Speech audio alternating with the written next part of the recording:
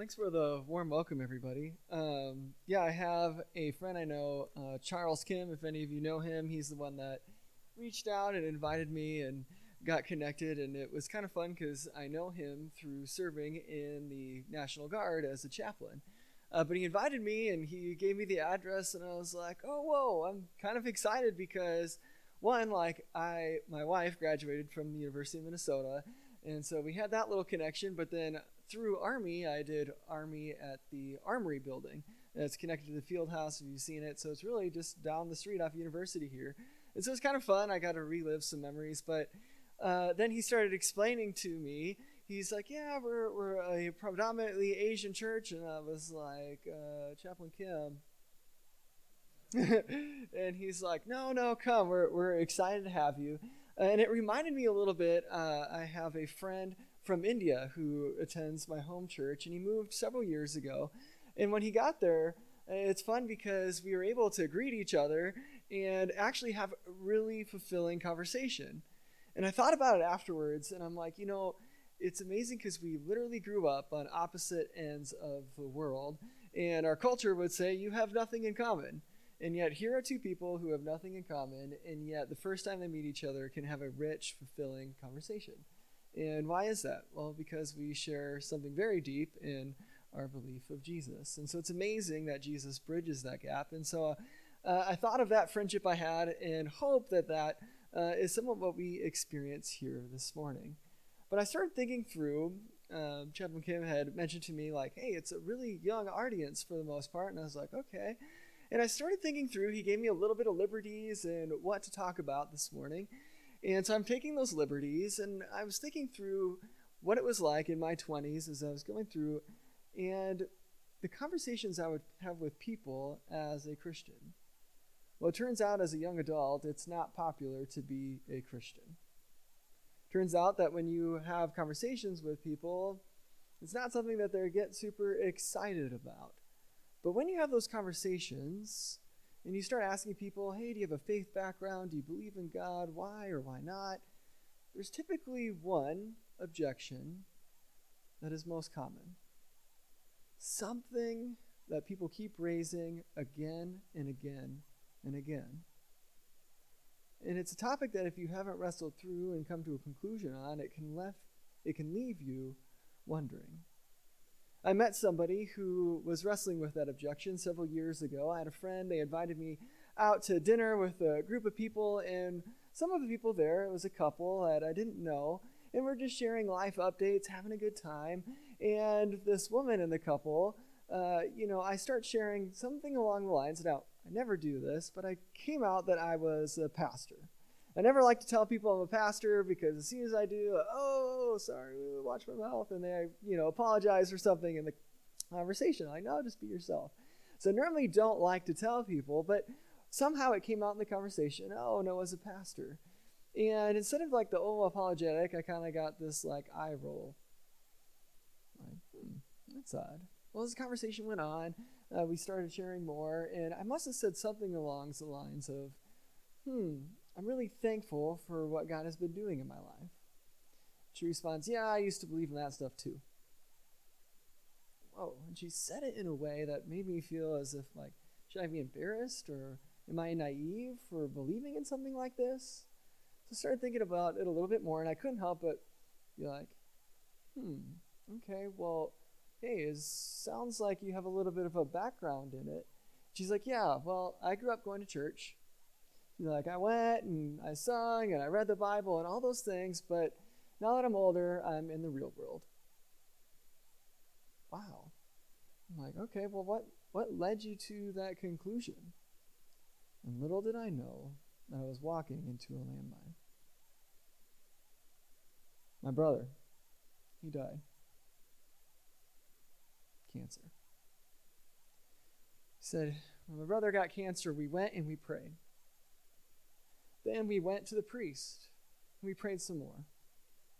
And then we prayed, and then we fasted, and then we prayed. You know what?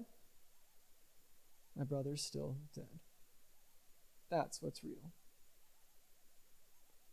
This objection that she was raising was deep. I could sense that in her.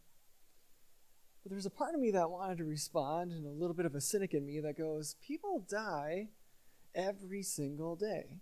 So you're telling me that as you're growing up, you're willing to believe in God so long as it was somebody else who was having a hard time, somebody else who was struggling.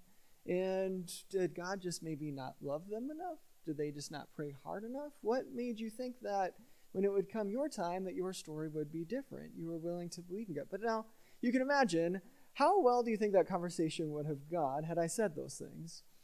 Probably not very well. But you realize that there was something deeper that she was wrestling with. She's wrestling with this idea that I tried to place my faith in God. And at the end of the day, when I did that, when I prayed, he wasn't there. It's this problem of evil. That's what we're wrestling with today. And she had this deep-seated frustration over how is it that there could be a God who says that he loves us, there could be a good God, and yet this world is filled with tragedy and evil and suffering and pain. And why does it matter if I have this faith in him if at the end of the day when I reach out, he's not there? How do I reconcile this? Well, my journey into this problem of evil, I met somebody else who was really wrestling with it and completely written off. It was interesting. I was 22 years old, fresh graduate, and I had just commissioned into the Minnesota Army National Guard. And the unit that I was in, we were about to go on our annual training out Fort McCoy, Wisconsin, about 2.5-hour drive from the Twin Cities. And we were trying to decide who was going to ride with who, and they decided I was going to ride with the company first sergeant. Well, to give you a little bit of perspective, the company first sergeant had been in the Army longer than I had been alive. Right, I'd been on multiple deployments, he was a seasoned veteran, and here I was, very well, fresh. So it's going to make for an interesting 2.5-hour ride. I can't say I was necessarily looking forward to it, but as we're on this ride, we're driving along, and I, of course, asked the question, hey, what kind of faith background do you have? And you kind of see him, he gets a little smirk on his face, and he's like, Lieutenant, I've been around too long and seen too many things to believe in that kind of stuff. I'm like, you're telling me that in your whole life you haven't even considered, could there possibly be a God? What would that mean for you? And then it gets silent. He looks over. Listen, you go on multiple deployments to Afghanistan. You see children being used as suicide bombers. You smell burning flesh. You see body parts on the side of the road and parents going to pick them up. And you tell me that there's a God.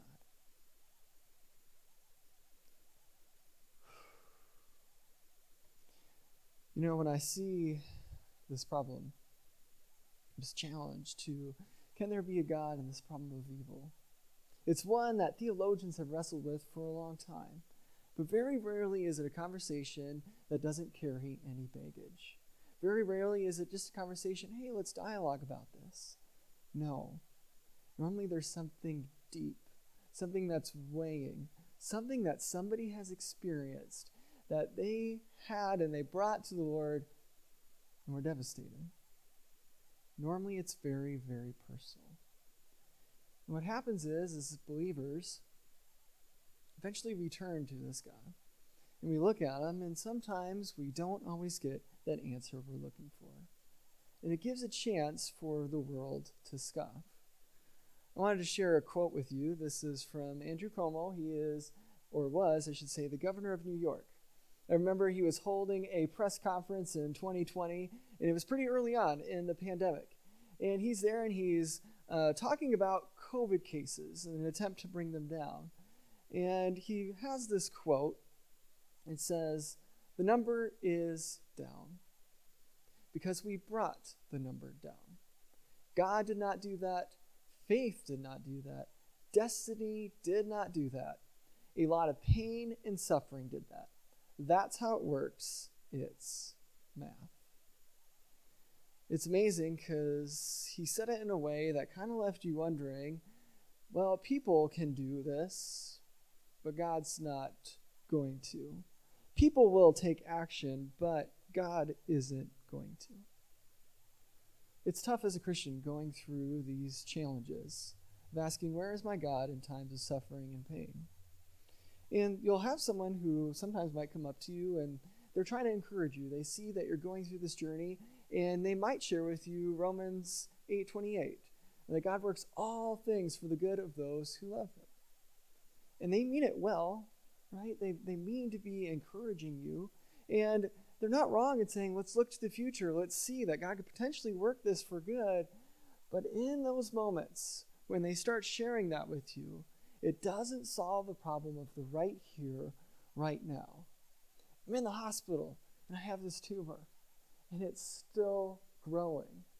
I'm praying, and you might tell me that something good might come out of this, but right now, it's not answering my problem. Right now, it looks like I'm still going to die. Where is God in this moment? I'm not saying that that verse isn't relevant, it's not meaningful, and it's not true.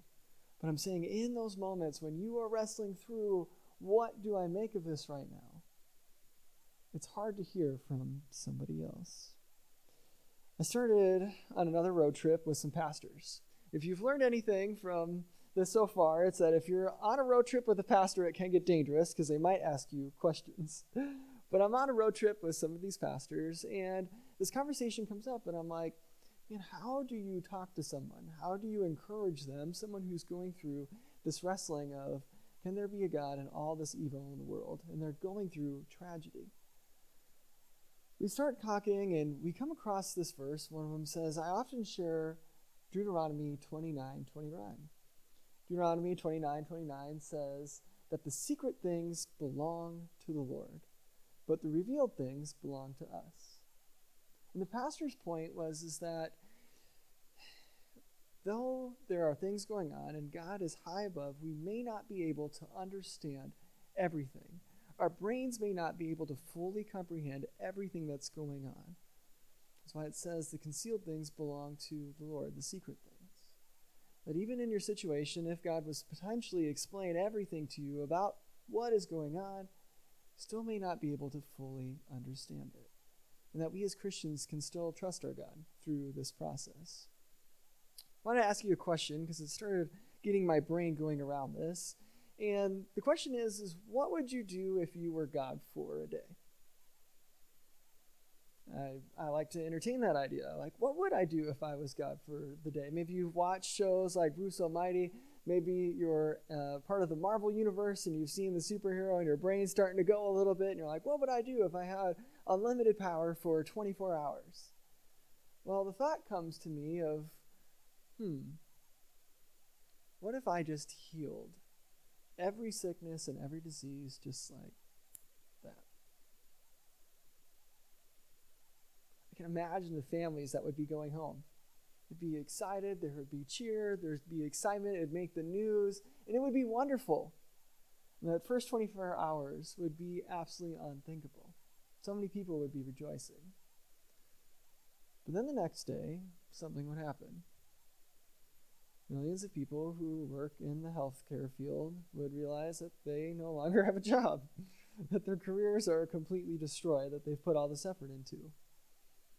Now, it could go even further to say those people who do work in healthcare, like they're filled with this empathy and this compassion, right? And in this empathy and compassion, they don't just use that at work, but they take it home with them, right? They share it with their home, their community, their schools. We all benefit by having these people in our community. To lose that would be a tragedy in itself. Now, am I saying that's why God lets pain and suffering happen? Absolutely not. What I am saying, though, is I'm saying that even from my human scope, just a little bit of my limited view, I can see that there's more that's going on than just the surface of just wanting to simply heal everybody. And so with that, I can wrestle with God, and I also start to ask the question of, is why really what I'm wrestling with? As I go through something that's challenging. All of us deal with it at different times, right? Whether it's, hey, I just graduated, I'm looking for a job, and I'm putting in application again and again and again, and I'm not getting accepted. Whether it's, hey, I have a sickness, and it doesn't seem to be healed. My car keeps breaking down. I have unpaid medical bills. I'm trying to figure these things out. All of us wrestle with this problem at some point. We start asking that question. But I don't know if what we're really asking is the why. If my dad passed, per se, and I started asking God, why? No matter what answer he possibly gave me, do you think I would ever be satisfied with it? Probably not. I don't think the why question is the question that we're really asking. I think the question we're asking really is, where, God? Where are you in this midst? As a chaplain with the National Guard, I'm exposed to a lot of different faith backgrounds. Doesn't mean I'm an expert in any of them, but it does mean I'm exposed to them. And when I started getting to this question of, where are you, God? I couldn't help but take a step back and start looking around, viewing other religions and being like, is there possibly a God out there that has given an answer to this problem of pain and suffering, of all this evil in the world? Is there a God out there who might possibly give an answer and know what it's like? I started looking around, and the closest I could find is, well, there was a God, or gods, if you will, who maybe from their throne in heaven, all comfortable, could reach out and grant the requests of those who believe in them. But that's as close as I got. And I started asking the question, is there actually a God who knows what it's like to experience this evil in the world? Is there actually a God who not just granting a wish, but that has an answer to where he is in all of this? Now, some of you can see where I'm going, right? Your brain's starting to go, and the answer seems so obvious to you. But when you are on this journey of suffering, the answer is not easy. It is foggy, and it is not right in front of you. It took me a long time to find this answer, if you will. I was working as a hospital chaplain. And I was down living in the city of Dallas. I worked at this big medical building. It was called Medical City, and I call it the like the Mall of America of hospitals because it was so big. But in it, I remember going and, every day I'd go and I'd visit patients. But one day I walk into a room, knock on the door, hey, chaplain here, is now a good time for me to visit? Yes, come on in. And I go down, and I'm walking into the room, and I see a man. He's sitting on the edge of this bed. And in this bed sits his 7-year-old son. And I come up to him, and I'm like, sir, what brings you here? Why are you guys here today? He looks at me and he says, today the doctors came in. My son has cancer. The problem is we've known that he's had cancer, but it's spreading. And it doesn't look like there's anything that they're going to be able to do about it. The doctor said that he has roughly 2 months to live. And I'm sitting there and I'm looking at him. I just wanted to weep with him. This is terrible. He looks at me, he's like, is there anybody who knows what this is like? My son is innocent. He hasn't done anything wrong. He's so young. He hasn't done anything to deserve this. Does anybody know what it's like to watch your son die? And that's finally when the light bulb clicked. But there is a God. But there is a God who, instead of just sitting on his throne, watching from afar, decided there is evil in this world. There's this great sin, and it's destroying the relationships among people, the relationships amongst them and God, and it is bringing death. And I am willing to get off my throne and give an answer. That God, his name is Jesus. What's amazing about this God-man, Jesus, is that in this world of pain and suffering, and as I look at all these other gods who are possibly out there, you see each one of them people would need, and in order to get an answered prayer, what do? You have to work for it. You have to please this God, and maybe, possibly, he might answer you. But not this God, Jesus. He looks down, he sees the pain and evil and the suffering in this world. And though the world is in revolt against him, what does he do? Though nobody earned it, nobody deserved it, he leaves his comfortable throne in heaven, and he comes down to earth. and he makes himself known. What other God is there that you can touch, that you can see, that you could hear? He came off the throne of comfort and came so that way he could be hurt. He could be wounded. Dare I say, even killed. I have a passage from Scripture that what I did is I assembled from the Gospels, basically Matthew, Mark, Luke, and John, and I put them together into a succinct story of what it was that Jesus experienced when he came to earth. And so I just wanted to read that to you now. It starts off, "Then the governor's soldiers led him away to crucify him. They divided up his clothes by casting lots. Those who passed by hurled insults at him, shaking their heads. 'He saved others,' they said, 'but he can't save himself. Let him come down now from the cross, and we will believe him. He trusts in God? Let God rescue him now if he wants him, for he said, I am the Son of God.' About 3 p.m, Jesus cried out in a loud voice, 'My God, why have you forsaken me?' Later, Jesus said, 'I am thirsty.' A jar of wine vinegar was there, and so they soaked a sponge in it and lifted it to Jesus' lips. And when Jesus had cried out, and again in a loud voice, he gave up his spirit." Those of you who are familiar with the account of the crucifixion know that I've left out a couple things. I haven't included the beatings, the floggings, the whippings, nor the nails in his hands and his feet. I start thinking about this, and I'm like, I can't imagine what it would be like to see anybody go through this. But to see your own son, unbelievable. You can only begin what it was like to be God, watching his son, Jesus, there on the cross. Well, as I sat there in that hospital room with that man looking over his son, I thought about sharing parts of Jesus' story here in the Gospels. But there actually was a verse, a passage really, that I thought was much, much deeper, that I thought would hit the point home even further. It's one that talks about who Jesus is and what the crucifixion was like from Jesus' vantage point, what it was like to experience the crucifixion. Now, I want to encourage you before we go and we read this passage. Our world today, it mocks Christians. It scoffs.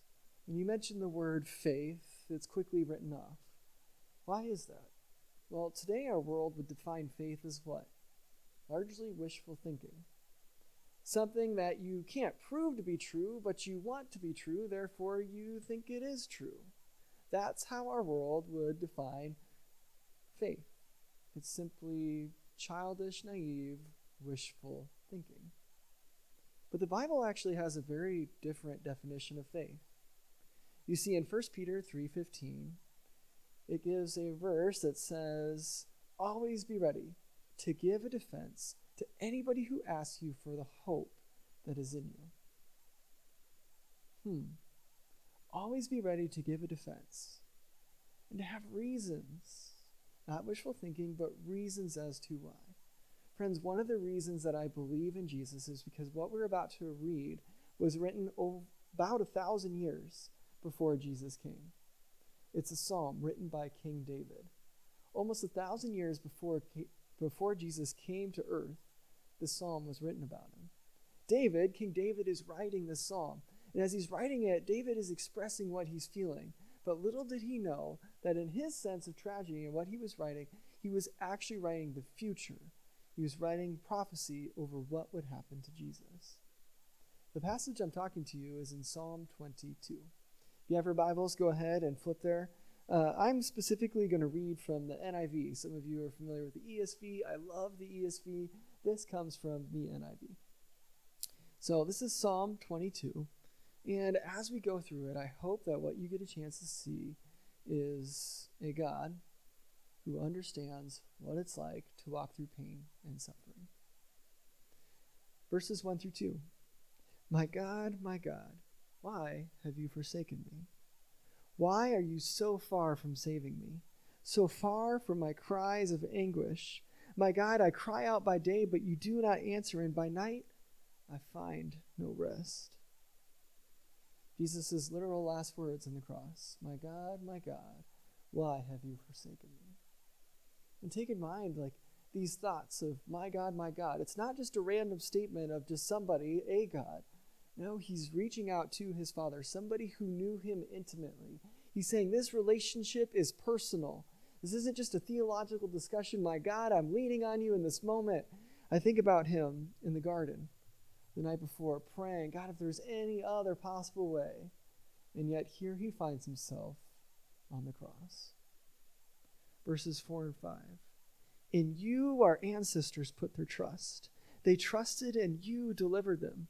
To you they cried out and were saved. In you they trusted and were not put to shame. It's almost like saying, you saved others. How come you won't save me?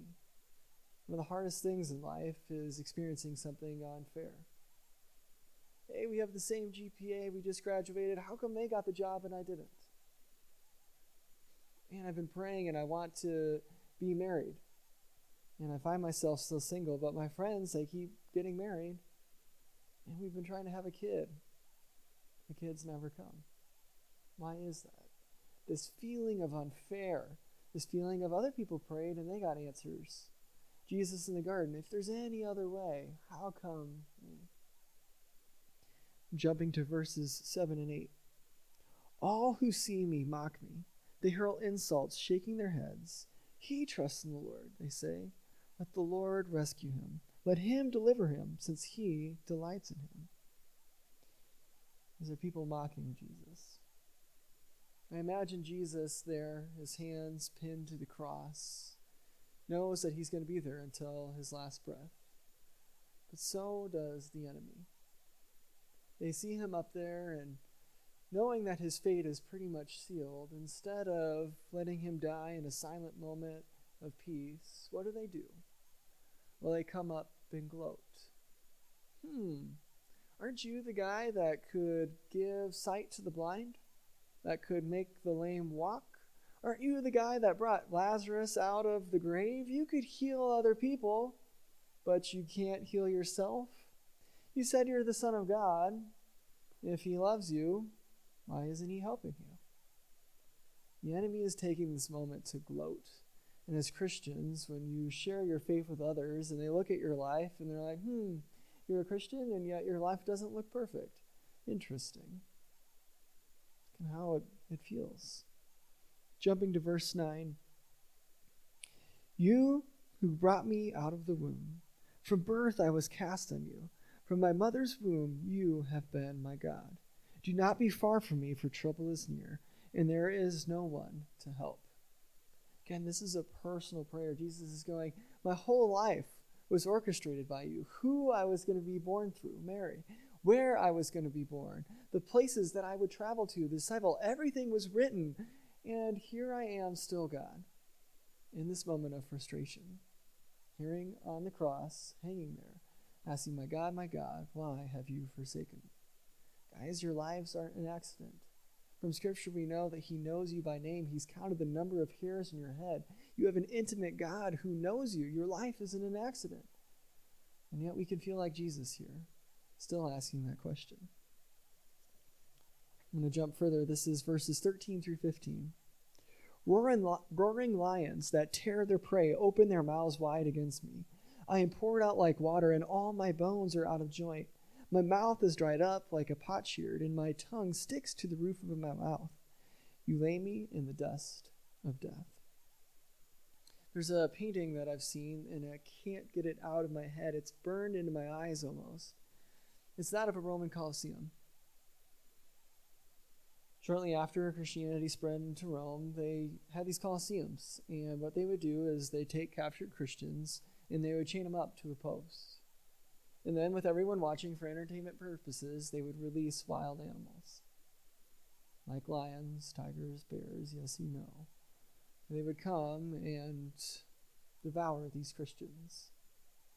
I can only imagine what it's like to be tied to a post. Seeing the lion come at me, open its mouth, sink its teeth in my flesh, and know that I would be alive until it finished tearing me apart. The only thing I can imagine being even close to that is maybe a whip, with the ends of it having metal and glass, slowly being brought across my back until my flesh is slain. It says that his mouth is dried. It is like a potsherd, very dry, if you think of clay, stuck to the top of his mouth. Jesus, in the story I read to you, says, I'm thirsty. With that amount of loss of blood, you get thirsty, you stick. Here he is fulfilling this prophecy. In verses 16 through 18, dogs surround me, a pack of villains encircle me. They pierce my hands and my feet. All my bones are on display. People share and gloat over me. They divide my clothes among them and cast lots for my garment. Again, fulfilling these prophecies of what was to come. Dogs in Israel were not like your house dogs that you think of today. Rather, they were more of like scavengers. They were things that would go find dead things in the street and pick away off of what was left. And in the same way, now you have guards. Seeing Jesus on the cross, considering him as good as dead, basically are picking at the scraps. Just like dogs, they're picking the scraps, they're casting lots for what's left in his garment. And then lastly, verse 19. But you, Lord, do not be far from me. You are my strength. Come quickly to help me. Guys, in our times of suffering, in our times of pain, and wrestling with this great problem of, can there be a good God in so much evil in this world? When we have these personal prayers, we can often feel like Jesus there on the cross, wondering, where is my God, and can he possibly save me? Where is he in these moments? It's interesting because I think about Jesus' disciples. They had put all their faith in this one guy, Jesus. And through it, they're journeying. They're seeing him heal people. They're seeing him feed thousands. Literally, he can take food and money and make it out of thin air. He is the coming Messiah. He is the one to come that is going to answer all their problems. He is God in the flesh. All their hope was in him. And yet on that day, there he hung on the cross. Their hope seemed dead. That's not the end of the story, is it? It's amazing because Jesus does come back to life, and we know that. But I think from the enemy's perspective, if I'm Satan, if I'm the devil, and I'm trying to end God's plan, I see that Jesus has come down, and he's sharing these stories. What are my options? Well, my options are I can slow him down. That doesn't seem to be working. I've been throwing enemies at him. It doesn't seem to be slowing him down. Jesus is still spreading. So what do? I reach into my toolbox and I take the ultimate weapon that should end this once and for all, death. If I just kill Jesus, all hope will be lost and it will be over. But what does Jesus do? He takes this very thing that is supposed to remove all hope, death itself, and he takes what the enemy has meant for evil, and he fashions out of it life. Not just his own life, but life to anybody who would possibly believe in him. My friends, I feel like sometimes we're the disciples, and we put our trust in Jesus. We're like, man, I am a Christian, I followed you. We're just like that girl who grew up in the church. Hey, I've been going to church, I'm singing the songs, I'm reading the Bible, I'm trusting you, until it's my own life. Until suddenly my life is thrown into chaos, and I'm reaching out to you, praying, and I'm asking, where are you? My friends, the beautiful thing about Jesus is that he's able to do things that no other God can do. When you're engaging people, others outside of these church walls, friends, maybe even in your own heart, and you're wrestling with these problems of evil, you're like, can there possibly be a God in all this evil in the world? Friends, I want you to know something. Out of all the gods that are out there, there's only one that cared enough to come. There's only one God that came in the flesh that said, I want you to see, touch, feel. And he came so that was we might know. He came and answered. But friends, he came and he gave and he paid a price that was so high it cost him his own life. This isn't a God who just answered the problem of evil by saying, I'm here. He lived it. He experienced what you're experiencing. As we see him hanging on the cross, he's asking the questions that you're asking. Have you ever been with a friend in a time of tragedy, your tragedy, and they try to comfort you, they pat you on the back, and like, it's going to be okay. It's going to be okay. You got this. And they're really completely unaware of actually what's going on. It's like somebody whose their life looks completely perfect, and they come to you and they see you and they're like, yeah, they're there. How's it feel? Feels awful. You don't know what I'm going through. You don't know what this is to wake up every day again and again and not want to wake out of bed. Jesus, he knows. You ever had that other friend who comes and still unaware of the situation's like, I'm sure things are going to work out. I'm sure things will be fine, but they're completely naive to, let's say, a corporate workplace and the structure and what it's like with your relationship with your boss, and you think that a firing isn't inevitable. Guys, Jesus isn't unaware of what it's like to feel pain and suffering. He came and he answered. He has the power to answer these things, but he knows too. Friends, you have a God who's answered the problem of evil. You're not alone in this journey, and I want you to hear that.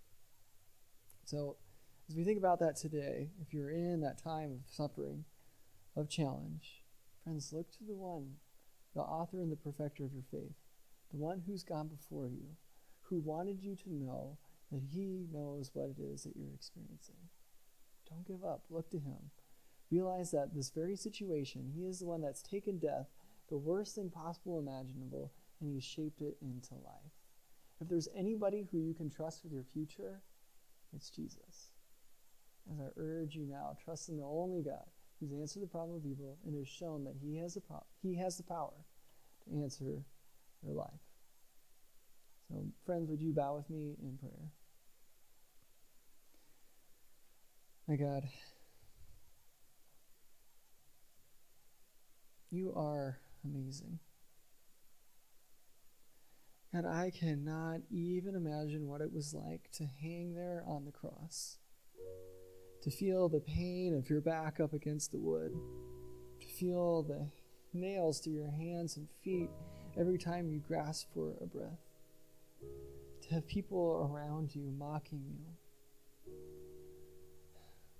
saying that your faith wasn't enough. God, I thank you. Lord, you didn't sit far off on your throne watching as if not to be affected. Lord, you came and you knew what it was like to be a man, to be a person to walk this earth, to see the evil that's in it. And God, out of wanting us to put our faith in you and trust, you experienced those things and gave your life. Or that we might know that you can answer. Or that you want us to know that we can have this relationship with you, that you feel what we feel. God, and you're able to take our future and fashion out of it something that we could never imagine. God, for us here who are going through a challenge, we have a friend who's been asking us, how can there possibly be a God? Lord, would we let Psalm 22 and what you've experienced be fresh in our minds and our hearts? May we give our futures to you. May we release this grasp of control and trust you as the only God that answers. We ask these things in your name, in the name of your Son, Jesus. Amen.